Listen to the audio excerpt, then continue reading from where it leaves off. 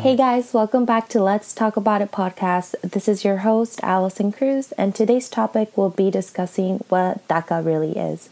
Before I get started, I do want to thank all of you guys for the love and support. I really do appreciate it. And if you're new here, hello, welcome. My name is Allison, and this podcast is titled Let's Talk About It because I want this to be a platform where you and I just simply talk about things and have that opportunity to discuss things that maybe some people are not as comfortable talking about. The reason on this podcast being titled I Am a Dreamer is because a lot of times us DACA people get referred to as dreamers. To give you guys a little bit more of a background, DACA stands for Deferred Action for Childhood Arrivals. This was a law that was passed in June 15, 2012. Pretty much the Homeland Security announced that certain people who have came to the U.S. as children may, if they meet some criteria, can be authorized to go to school and pretty much work here with the renewal having to do every 2 years, which is honestly pretty cool. That's more of what DACA is to me personally. What DACA means is it's a great opportunity for people like myself who didn't really have a choice to come to the U.S. because we were so young. It was mainly a parent or guardian type of decision for us. And we have a wonderful opportunity to be able to go to school and get education and get a job and pretty much further ourselves and live a somewhat normal life as other people, which honestly I'm beyond thankful for. For myself, when DACA was approved, I was 14 years old. So I was like right before the criteria. There is some certain things that you need to be under in order to apply for DACA. The biggest thing is that you did have to be under 31 years of age, obviously, before June 15th, 2012, which is when it was passed. You had to come to the U.S. before you reached your 16th birthday. You did have to continuously be a resident of the United States from June 15, 2007 up to the present time. So I luckily had just made the cut because I believe I came to the U.S. when I was I think it was the year 2006. So I was like barely making the line. You were having to physically be present in the United States, as I mentioned, from June 15, 2012 and so on.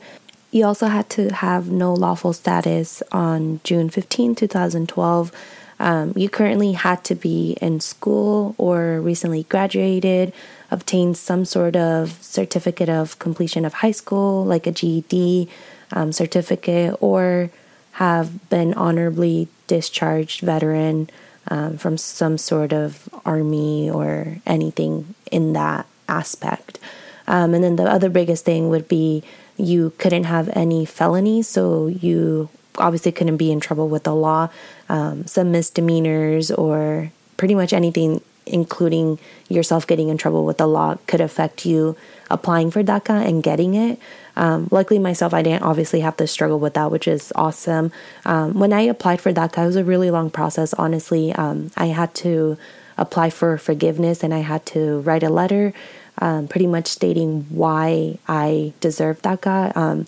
It was a while ago, but I do remember that the main thing that I put for why I deserved to become a DACA student or member, you could say, was because I wanted to better my life, better my family's life. I have always wanted to be able to graduate high school and do something else and not work at a job where I might not be as happy. I am the first one to graduate from my immediate family from high school, which was awesome. So me being able to apply for DACA and when I was able to get it, I was extremely happy. With DACA, as I mentioned, you do have to renew it every 2 years, which honestly isn't too bad. There is a fee that you need to pay. It's not a lot, but it is a good amount. All you pretty much do is they'll send you papers through the mail and they let you know like, hey, it's time to renew your DACA. You fill it out. It's always the same paper and the same information that you add. So I always keep a copy of the first one that I filled out so that I make sure that everything's exactly as it previously was. And then you submit that and you get a letter back that lets you know you need to go and get your fingerprints again. So that you do have to get your fingerprints every 2 years, which is kind of annoying because I hate going there. It takes forever, but you get your fingerprints done and then you get a little work authorization card. So after you do all the process and everything, you do have to wait for the approval. Once you get the approval, it's pretty cool. As I mentioned, you do renew it every 2 years, which isn't too bad. And after that, you pretty much can go to school, you can get a job, you can pretty much do most things that U.S. citizens can do, which is pretty awesome. There obviously is some restrictions. The biggest thing is that you can't travel out of the U.S., so you do have to stay in the U.S. That part for me really sucks because obviously, as I mentioned in my previous podcast, Mexico is my number one home. Obviously, the U.S. here in Washington specifically is my home, but Mexico will always have a really special place in my heart. But I obviously would love to be able to go and visit my family and just spend time over there because I do miss it. I was really young when I came, but I still remember certain parts like going to the beach and getting my hair braided, going to the parks, going to festivals, which was really awesome. But I know there'll be a time where I'll be able to go again and I'll be really happy. There is certain things that you can't do with DACA. You can't vote, which is kind of a given because you're not an actual citizen. You're just allowed to be here and you're allowed to work and go to school.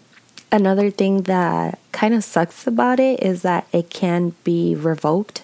I somewhat agree with this because people like myself who don't really get in trouble at all by the law, like obviously don't drink and drive, I don't do things I'm not supposed to be doing. It can be revoked if obviously I get into legal trouble. So in that aspect, I'm okay with it because if you're drinking and driving or doing things you're not supposed to be doing and you have DACA, like why would you want to risk it, and do things that you're not supposed to be doing? But for people like myself, not too long ago, our president was talking about possibly revoking DACA for everyone and removing it, which really sucked because they did put me in a really bad situation and in a bad mental place. Because obviously I started thinking like, oh my goodness, if this actually happens and I lose DACA, like what am I going to do? I'm not going to be able to work.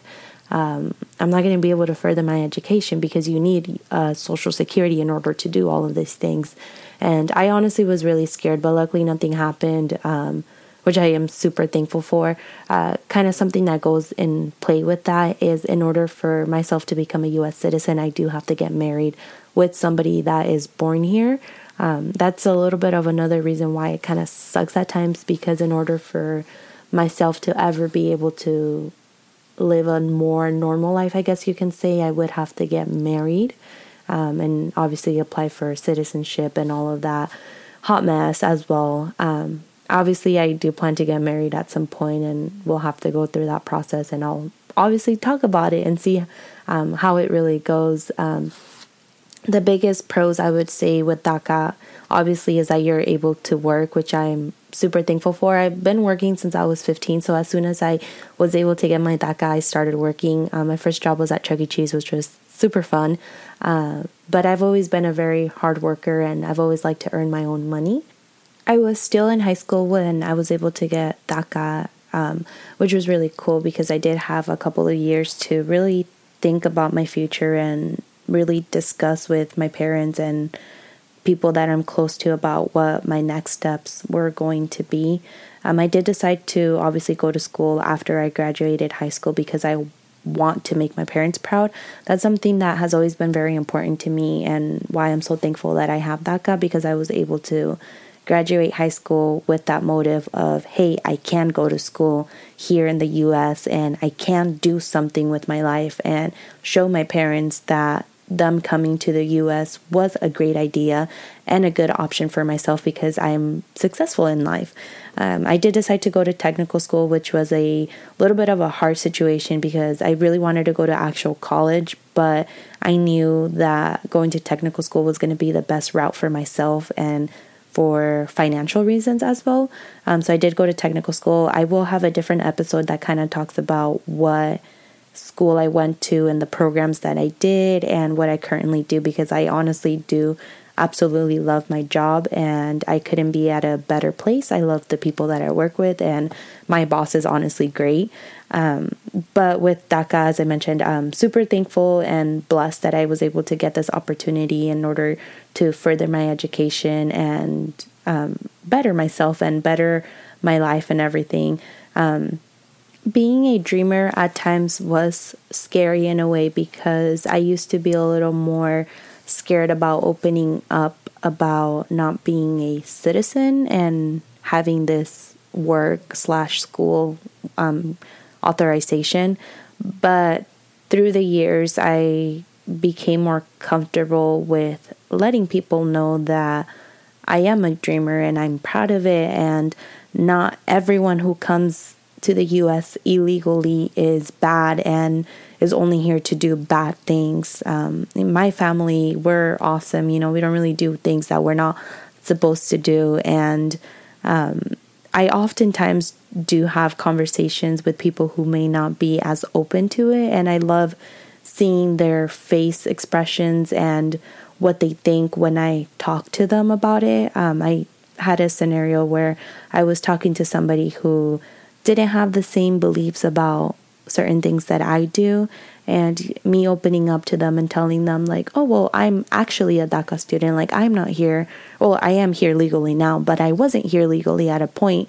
And they were super shocked, and they're like, whoa, like, you just carry yourself so different. And it kind of shocked me, honestly, that they said that, but I was like, yes, because not everyone is bad. There's obviously bad people here, and they don't necessarily have to be here illegally.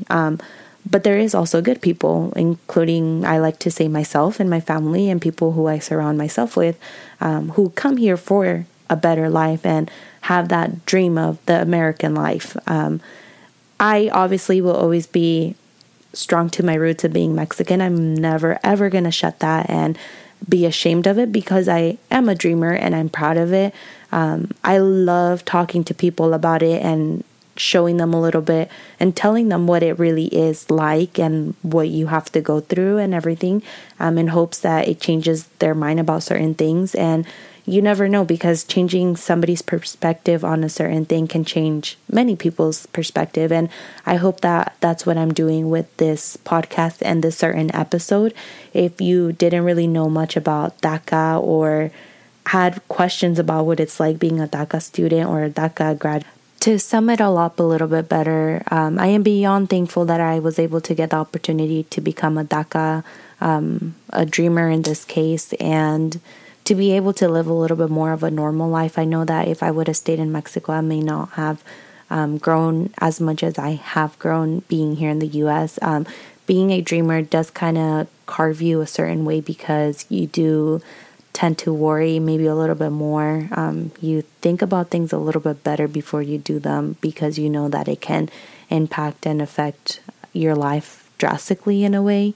And you kind of grow up being a little bit stronger, I want to say, because you are going to face people who are going to talk bad, and you're going to face people who are not okay with it and may say some things that can upset you, honestly, because I have gone through it. I'm pretty sure many of you guys listening, even if you're not a DACA member, but you are different, you will get some sort of backlash. And honestly, at this point in my life, I am okay with getting backlash and having people question my beliefs or why I'm here, because I love my responses to them. I love telling them why I'm here and why it's okay for people like me to be here and live a normal life just like they do.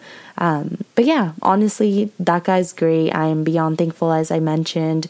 I know this podcast was a little bit different because I was maybe mumbling a little bit and talking a little bit different than my first one. My first episode was a little more scripted. This one was more free. I didn't really want to write a script for this certain episode because I wanted just to kind of talk and speak what's on my mind. If you ever have any questions about DACA and want to talk to me about it, let me know. Like, just hit me up. I'm more than happy to talk about it with you because it is something that I honestly love discussing with people. This has been the end of I Am a Dreamer episode. If you enjoyed it, make sure you like it and you share with all of your friends. The next episode will be talking a little bit more about what school I went to and the route I went through in order to be where I'm at right now.